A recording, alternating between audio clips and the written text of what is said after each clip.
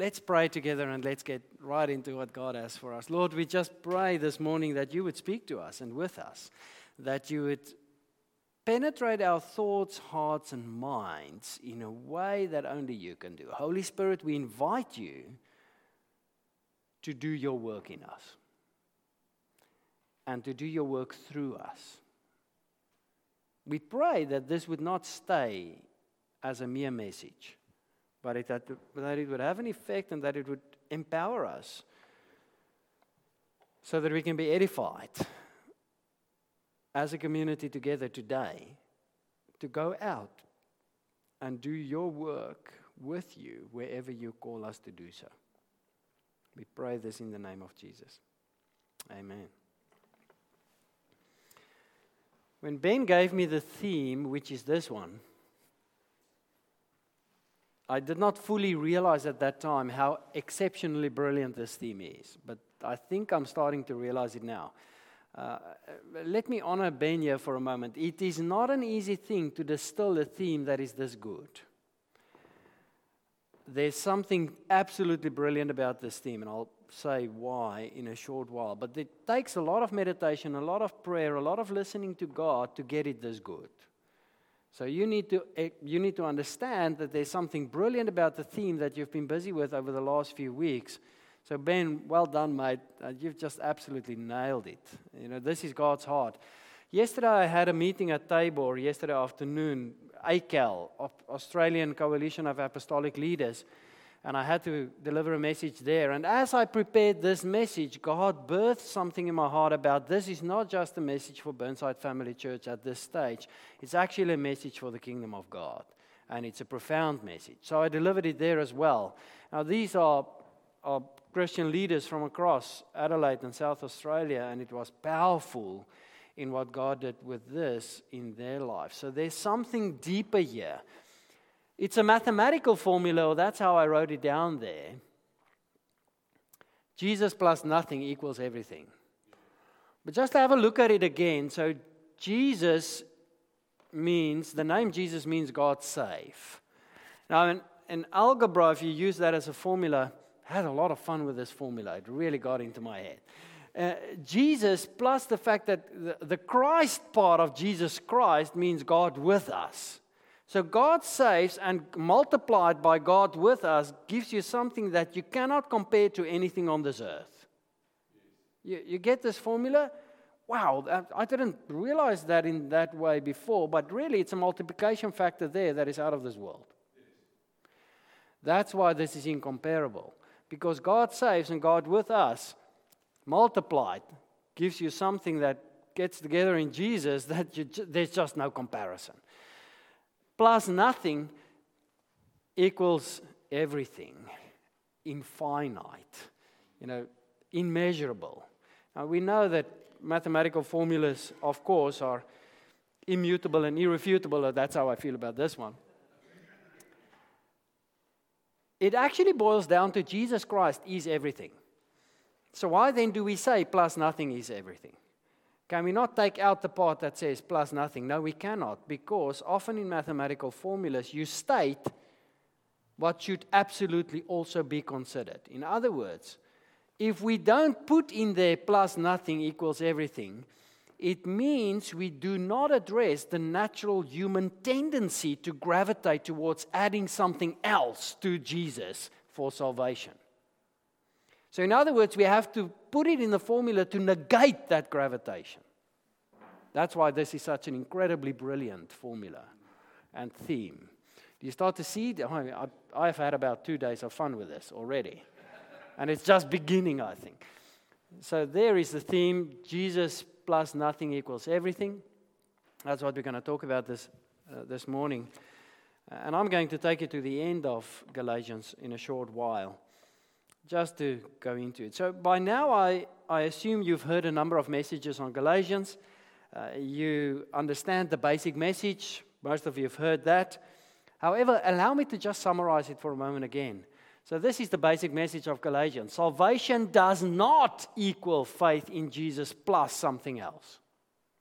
Adherence to the law, rules, policies, laws, or adherence to Jewish customs, or whatever else we can think of. Now, that whatever else is an open-ended thing, because I do think there's a natural human gravitation to add something. Because the moment I can add something to the formula, I gain control, and it's in my power to do it or not. It makes it a much more comfortable space and place. Which is why most religions in the world does exactly that. Because it gives people control. Whereas God's idea is, it's out of your control. The only thing you can control is saying yes or no. The work is mine. It's like childbirth. The only element of involvement that the baby has is to secrete that hormone that puts the mother into labor. The baby says it's time. The mother does all the work. Same kind of thing. So rather, salvation equals faith in Jesus alone, which was Paul's message all throughout, right from the moment of his own conversion on the road to Damascus. From that moment on, he had an utter conviction. He never wavered from that message. In spite of so many other competing demands or voices in his environment. Now remember, one of them was Peter at one stage. In the church in Jerusalem, Peter was the head honcho there. He was just the man. They were in a fight about this. Because even Peter at that time, even though he journeyed with Jesus, didn't always fully get it. You know, he always had this thing about being a Jew, and Jewish custom, you know, was in there somewhere. So even Peter had to grow in this, in spite of the fact that he spent all that time with Jesus. You see the natural human gravitation. So how does it all work? Because surely the law is not bad. It has to be helpful as well. Otherwise, why is it in the Bible? And even Peter himself in Romans 6-8 talks about the law, and he clearly says there that the law is not bad. The law has benefit, and it is good. But how does it work? How does all of this work? So what I would like to do this morning is just play a little bit with all of this and show you by means of those two devices. I'm going to use an interview. This has not been prepped. The only prep is I warned the interviewee that I'm going to interview her, which in this case is going to be Ravon. Shian has had a lucky escape because he's slightly unwell and he has a bit of fever, and that raises the element of risk for me in an interview to two higher levels. I couldn't do that. So I'm going to interview Ravon. Thank you so much for that. That's awesome. And then there's some explanations that I want to use as we go into this. But before we get there, just a little bit of background. 3 things about the book of Galatians that I think is important to remind ourselves about. The first one is Galatians is a letter. So all letters in the Bible are written for specific reasons in a specific situation. So they're situational. And the reason why Galatians was written was because after Paul established everything there and shared the gospel with them and they accepted it, others came in and gave them a different message, and they start wavering in their faith. They started adding all these other things. And the other people did it for interesting reasons. They did it because they wanted to escape all kinds of persecution, because they wanted to be seen as their message is strong, and they convinced these guys with good reason and things like that. And so Paul heard about this and he goes, "What?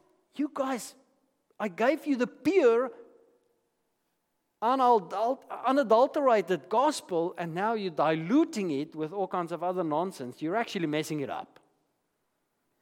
Because if you put that into your mathematical formula, it doesn't work at all. It's like Pythagoras is now messed up because it's got an element in it that skews the whole formula. And that is, you're adding stuff. You're adding the law. You're adding Jewish customs. I mean, this thing about persecution, those people who came in after Paul, remember what happened when you came to faith in Christ. During those times, you were ostracized. In some cases, to the extent where you cannot buy food in the village where you live. So if they could say, no, we're still adhering to Jewish customs, we're still doing the circumcision thing and a few other Jewish customs, then they could escape this ostracization. And that's how they would sidestep the persecution. So that, it makes it a little bit more comfortable in the village where they live, if they added a few things. Paul says, why do you do this? Don't do that. It's not enough. It's not good enough. It works with a broader understanding of salvation in the background. That's the second thing we need to know about about Galatians. So, salvation has three elements to it, really. The one is past tense, then present tense, and then future tense. Past tense is justification. When you look back, that's the moment when you came to faith, when God declared you to be righteous. In other words, where God really literally took us and put us in the right position towards Himself. The right relationship with Him. That's justification. Once and for all, past tense, done. Sanctification is something else. That's present tense. That's also part of salvation. So, present tense, we are growing to become everything God has already made us to be. We are spiritually growing. And then future tense regarding salvation is this thing that we call glorification. Where God will make us absolutely holy one day in heaven. That kind of notion and idea. So another way to say it is, the one declared saved back then, past tense, justification, is being saved, present tense, sanctification, and will eventually experience the culmination of that salvation, the total fulfillment of that salvation into holiness, which God does, which is glorification. So that's the second thing you have to understand. So then the third thing is, it works with the people used to legalism, even when they did not always know it was so. And I think in that sense, the Jewish people were very much like us in Australia. We are such a compliance-driven, rules and laws and regulations-driven organization or nation. They were the same. I mean, the Pharisees took 2 laws and made them 633. That's reasonably impressive right there. They were really good at it. Just imagine what they would have done if they had the whole Bible. How many laws they would have had then. I'm very glad they didn't, because it would have been messed up. Now, I'm just going to show you something. I won't show it now. Show it a little bit later. At this point, I think with those 3 things in the background, remember that always works in the background when you read Galatians. It's all against that background that Paul is writing this letter that is for that situation that says, look, you guys, this is a bit serious. Now, the letter itself is heavy. It's emotional. It's a pull, no punches kind of letter. I mean, Paul is not pulling any punches here. If you really read it through a few times, man, it raises the hair at the back of your neck. That kind of thing. So it's quite heavy. Let's take a look at the specific passage for today. And there it is. I'm just going to read it as well. Out of the NIV. I want to read this through 3 times in 3 different translations, because every one of them adds something to it. And I want you to just let the text wash over you for a moment. The text that we're working with today. So like a wave going onto a beach, I want to invite you to allow this text to wash over you. When the wave pulls back, something will remain behind. I don't know what that is. God knows. So let that happen in your life right now. See what large letters I use as I write to you with my own hand. Those who want to impress people by means of the flesh, laws, all these things, are trying to compel you to be circumcised. The only reason they do this is to avoid being persecuted for the cross of Christ. Not even those who are circumcised keep the law. Yet they want you to be circumcised so that they may boast about your circumcision in the flesh. May I never boast except in the cross of our Lord Jesus Christ, through which the world has been crucified to me and I to the world. Neither circumcision nor uncircumcision means anything. What counts is the new creation. Peace and mercy to all who follow this rule, to the Israel of God, not to Israel, to the Israel of God, the chosen people of God. From now on, let no one cause me trouble, for I bear on my body the marks of Jesus. The grace of our Lord Jesus Christ be with you, with your spirit, brothers and sisters. Amen. Let's go into the message Quite interesting. Now, in these last sentences, I want to emphasize. That's why he writes in his own hand. In the bold scrolls of my personal handwriting, the immense importance of what I've written to you. These people who are attempting to force the ways of circumcision on you have only one motive. They want an easy way to look good before others, lacking the courage to live by a faith that shares Christ's suffering and death. In other words, this whole thing of ostracization and persecution, that sharing in Christ's suffering and death in their midst. All their talk about the law is gas. I particularly like that part. I don't know why. They themselves don't keep the law, and they are highly selective in the laws they do observe. They only want you to be circumcised so that they can boast of their success in recruiting you to their side. That's contemptible. For my part, I'm going to boast about nothing but the cross of our Master, Jesus Christ. This term, our Master, Jesus is the Kyrios, the Lord, Master, the boss. That's in Paul's mind when he says that.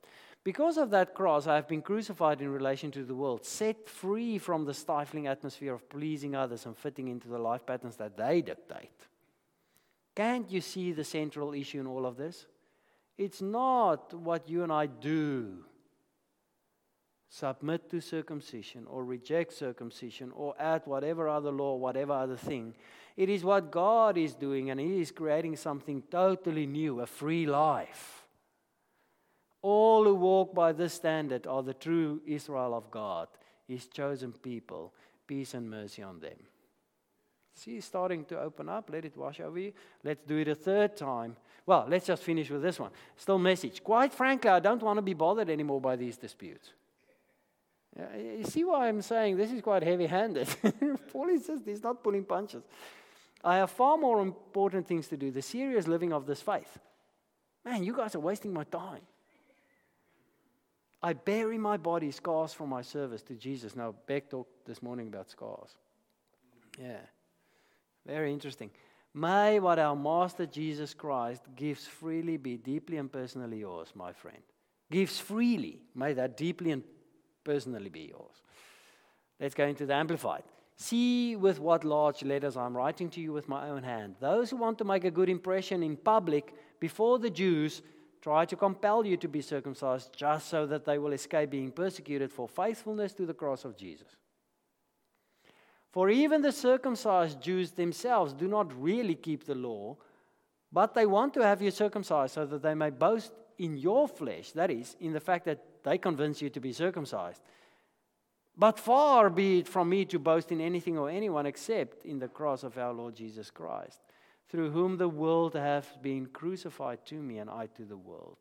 For neither is circumcision anything of any importance, nor uncircumcision, but only a new creation, which is the result of a new birth, a spiritual transformation, a new nature in Christ Jesus. Peace and mercy be upon all who walk by this rule, who discipline themselves and conduct their lives by this principle, and upon the true Israel of God, Jewish believers.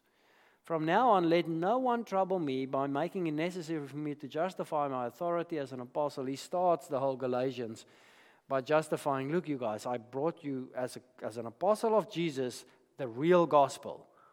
These other guys with the other gospel are trying to discount what I taught you. I am an apostle of Jesus. Listen. And that's he's defending his authority in the beginning. And the absolute truth of the gospel, for I bear on my body the branding marks of Jesus, the wounds, scars, and other outward evidences of persecution. These testify to his ownership of me. The grace of our Lord Jesus Christ be with you, with your spirit, my brothers and sisters. Amen. It's an amazing text right there, especially if you think about the whole of Galatians that's lying in the background here. It's an incredible thing. Now I want to go into this risky interview. So may I invite said interviewee to come and join me right here. I've got a few well-prepared and thought-out questions for said interviewee. So first and foremost, thank you, Vonnies, for being willing to do this. You're welcome. I didn't really have any choice, but that's Yeah, okay. That is true, that's true. It was, her next driving opportunity was dependent on this. I think that was it. Okay, now, just a few questions, and it's to help a little bit with the sermon. But no pressure. I mean, answer as you believe God wants you to answer. Oh, there's a lot of pressure right there. Okay, now I want you to think about your life and what would help you to do life well for a moment. What would you prefer? A list of 100 rules about how to do life well? Or that you have to obey, or that I help you with advice whenever you need it? What would you prefer and why? Definitely the second option. There's more freedom, and I can be who I want to be, or who I was made to be. And I can grow in the way that I'm supposed to grow. Eesh, that's a better answer than I even expected. That's awesome. That's fantastic. Okay. Now, think about my love for you for a moment. I know you sometimes doubt it, but you know, that one. Do you feel I only love you when you do things right? Or do you think I love you even when you make mistakes? Yeah, what's your answer to that? How do you feel about all of that? I think you love me differently when I make mistakes. You love me like in a way that wants me to grow. So it might seem like you might not love me as much, but that's great. It's a constructive love, not a comforting love completely. That's more mom's job. Never thought about it that way, but that's eye-opening. This is the risky part of the interview. Oh, that's great. Yeah, it's definitely like how to help me to do it better next time, sort of. Yeah, fantastic. Okay. So, do you ever feel you will no longer be my child when you make a mistake? No, I don't think so, no. Yeah.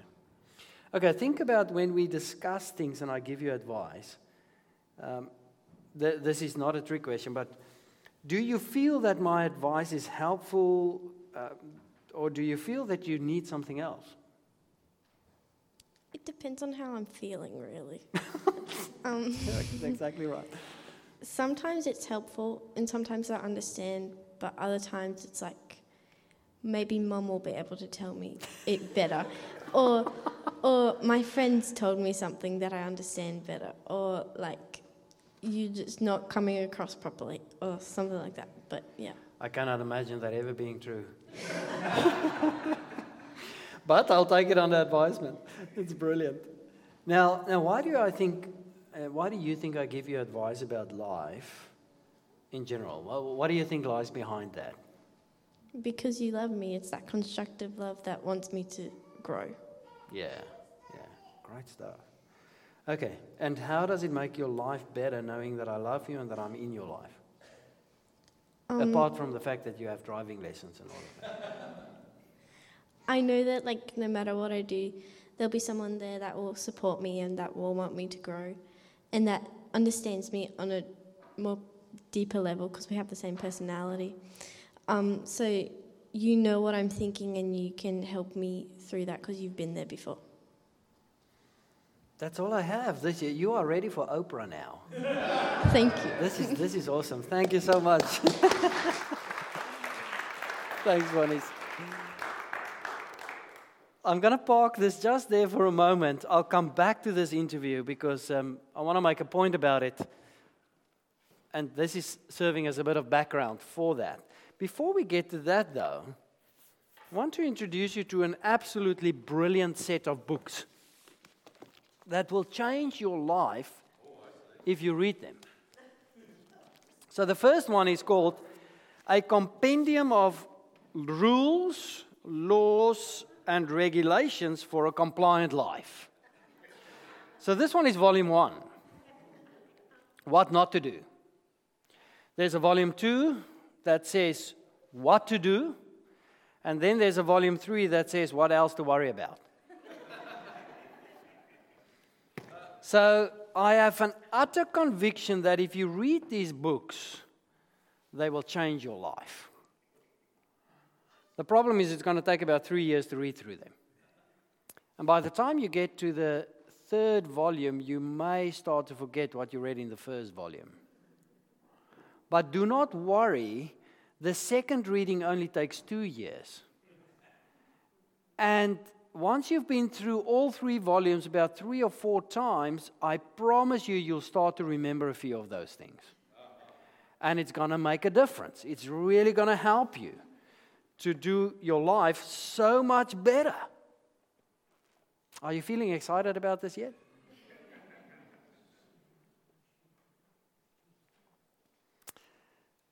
It sounds about as appealing as lukewarm bath water. Just doesn't do it. Utterly uninspiring. It's just not good. Even though, of course, we may agree there's a lot of good stuff in these books. Just so that you can be at peace, this is purely for the purposes of illustration.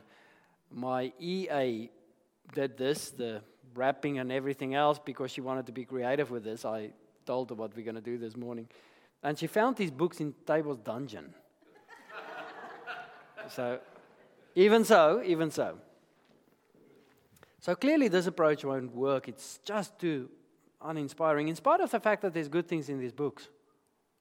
I mean, you cannot beat an inspiring title like A Compendium of Rules, Laws and Regulations for a Compliant Life. Man, wow, especially in Australia, which is such a compliant, regulatory-driven society. I mean, that should actually make all of us feel hugely excited right there.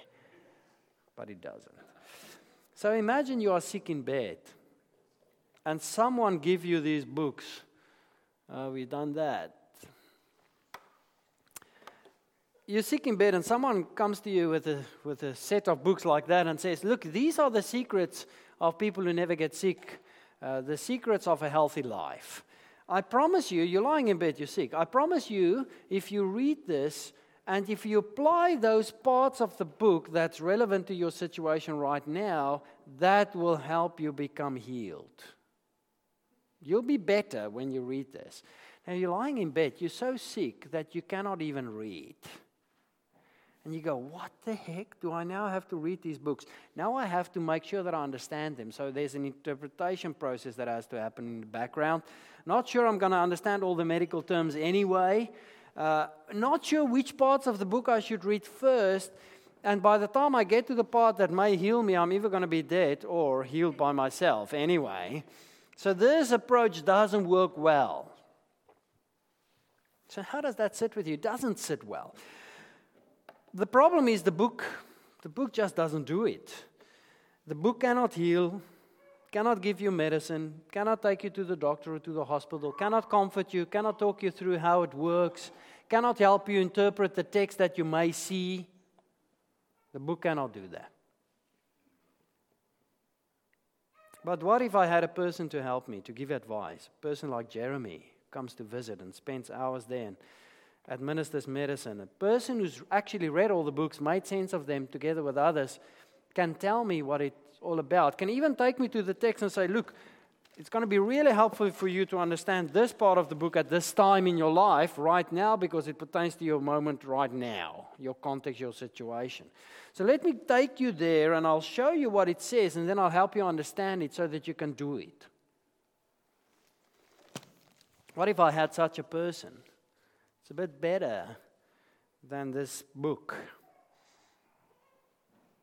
Works so much better. More empowering, more effective, it's life-changing. If the book is the law, then the Holy Spirit is that person. The book has value, but it's limited. And that's what Paul actually says. He says, man, I'm not saying that the law is totally void of any meaning or value. But man, the book is a dead object. But the person of Jesus that we accept as Savior, and that then opens the door for the Holy Spirit to come into our life as our constant companion and guide and mentor and coach and comforter and helper, that is life-changing. Now, interestingly enough, the Holy Spirit will say, let me take you to the book, which in our case is the Bible. Of course He will. But it's not in a way that says, read through the first 7 genealogies that you can find in the Bible and see what sense you can make. It's not that kind of thing. It's really the Holy Spirit says, I will help you understand it. I will break it open with you and help you apply it in your life. I'll even give you the strength. Well, what's more, I will go with you And you can ask me advice anytime you want to, like I'm doing with Rovon. And that's why I did this interview. In the interview with Rovon, what came out there, what very clearly was, it's about a person and not a book and not a set of rules. She didn't, very, very quickly said, no, it's not about, I don't want the 100 rules. I really want the person, because that changes lives. That's what Paul is on about here. It's about the person. The message of Galatians, if we believe in Jesus, the Holy Spirit enters into our lives. The fruit of the Spirit start to work in our, all these things that he talks about, and helps us to heal and grow and flourish by making us like Jesus. That's what Paul is on about here. However, if we trust the dead book, we are in trouble, because it can only take us so far, and it's very limited in its value. And you're going to get messed up if you become bogged down in this thing. That's why Paul says the law is not the way, and don't add this to the mix, because it will bog you down. Our lives, today we would be sitting here and go, yeah, I'm so glad that I don't do this thing about adding the law. It's adding whatever. And we have a natural human gravitation to do it. So the challenge for us is figure out what that thing is that we're adding. Or things, and take it out of the equation. That's a challenge. I dare say, I think it can only really happen that you identify that if we do it together with God, if we listen to the Holy Spirit. Lord, what is it that I'm adding? The fact that I have spiritual gifts, am I trying to add that? The fact that I'm doing some ministry work for you, do I try to add that? The fact that I don't do bad things, do I try to add that? The fact that, I'm part of a good community, do I add that? Now, all these things have value in and of themselves, but none of them should be part of the equation. It boils down to this thing about the law versus grace. So let me use one last example as a second example. By the way, you're most welcome to come and buy the books off me afterwards if you really want them. If this chair, let's say the chair is Jesus Christ, in whom salvation is found. So in order for the chair to save me, Jesus to save me, I have to trust with my full weight in this chair and sit on it so that it can fulfill its purpose in my life. In other words, so that it can carry my weight fully. That's how Jesus works. So this is Jesus. The law says, now let me explain to you how a chair works. Let me explain to you what an ergonomic chair looks like. Let me explain to you how high the chair should be for your height. Let me explain to you what fabrics you should use to make a good chair. Let me explain to you what a good posture is if you sit on a chair. Let me explain to you how far it should be from your desk for the best performance. I can read all that and it has benefit. Or I can trust that God knows what perfect chair to give me for my life. And it's as if God comes and says, look, I found the perfect chair for you. I know you, I've made you. So I found the perfect chair. You don't have to worry about the distances or the height or anything like that, the fabrics or anything like that. It's already perfect for you. Just trust it fully. That's what this is about. Then I can sit with it because I trust the one that says, this is the perfect chair for you. I know about these chairs because at one stage we had to find a chair for a staff member. It took 3 goes before we got the right chair. It's just really funny. Anyway, so that's how the law versus grace works. This is how the law versus Jesus Christ, in whom grace is personified, works. It boils down to this whole thing of position and condition again, which I've shared here before, but let me remind you. I call it the position-condition secret. From the moment of rebirth or salvation, God looks at me in a different way. Because from that moment on, He sees me through Jesus Christ. When you think about John 1:12, when I take Jesus on basically as if He's a garment or a cloak, Who covers me from that moment onwards? Jesus. And so what this basically says is, from that moment of salvation, I'm clothed in Jesus. And when God looks at me like that, He sees only Jesus that covers me. It's as if God is suddenly wearing glasses called Jesus. And so when He looks at me, He sees Jesus, not me. Which is a bit of this is a heavy thought if you really think about it. It has these implications if we take it further. It says Jesus was perfect, His sacrifice on the cross was perfect. And so when God looks at me, He sees me as 100% as well. From that moment onwards. That's justification. That's that past tense salvation thing that we talked about, that Galatians talks about. And that's done once and for all. This raises that interesting theological conundrum that has kept people busy for over 2,000 years. Once saved, always saved. Man, I've got 80 pages of research on this thing and we still haven't probed it to any kind of depth. So there's a gray area there that I don't fully understand and that I don't think any theologian does. That's why the debate has been going on for 2,000 years. I'm not going to go into that. I truly believe this, though. So it's interesting. If Roux grows up and she goes to America and she blows up the Empire State Building, she doesn't stop being my child, but now there's a problem. Because she'll be caught and she'll be taken to jail. And we call that this whole thing of condition. Because what happens when I look at myself, I see that I'm far from 100%. It's as if I'm sick in bed and the sickness is called sin. God says, I want you to become healed. The more healed you are, the more you can enjoy life fully, abundantly with me, your Father. The less you will be in bed. That's why it's important to get sin out of our life, so that we're no longer sick and struggling and suffering because of that nonsense. But when I look at myself, I see I'm still sick. That's our condition. Because I still make mistakes, I still wrestle with previous habits, I still struggle to grow. There should always be something we struggle with anyway, in the sense that God is always busy making us more like Jesus. So what is the thing that God is currently busy with in our lives to challenge us on? That should cause struggle. There should be something. If there's nothing, it means we're in cruise mode, not in change mode. God wants to use us to change the world, not to cruise through the world. Big difference.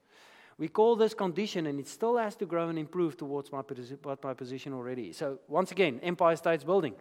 So Roux does not stop being my child, but she is in a terrible condition because she's now in jail.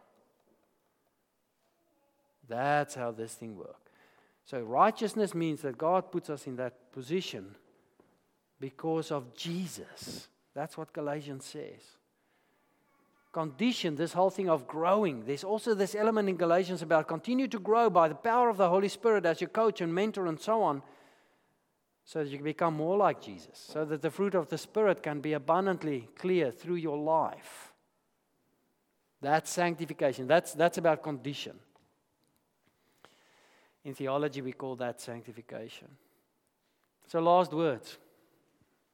There's the equation again. It's just absolutely, absolutely brilliant.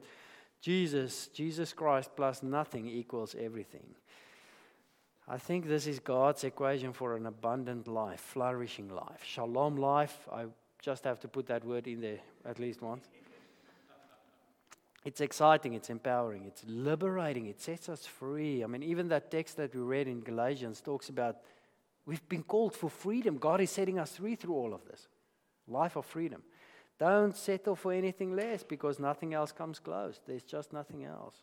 We overburden ourselves tremendously if we add anything to the equation. It makes it so impossible to do that we despair and become despondent and then bog down and do nothing. A person depressed is not an active person.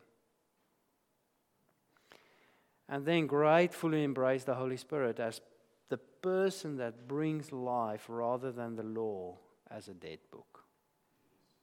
In the name of Jesus. Amen. Let's pray together. Lord, thank you that we could share these thoughts, that we could stand still and listen to you speak into our hearts and minds. I don't know which part of this message is intended for each of us.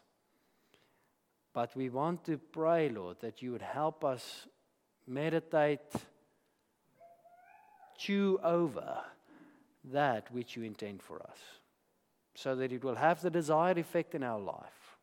I pray that this word would be like yeast, causing something to rise in us.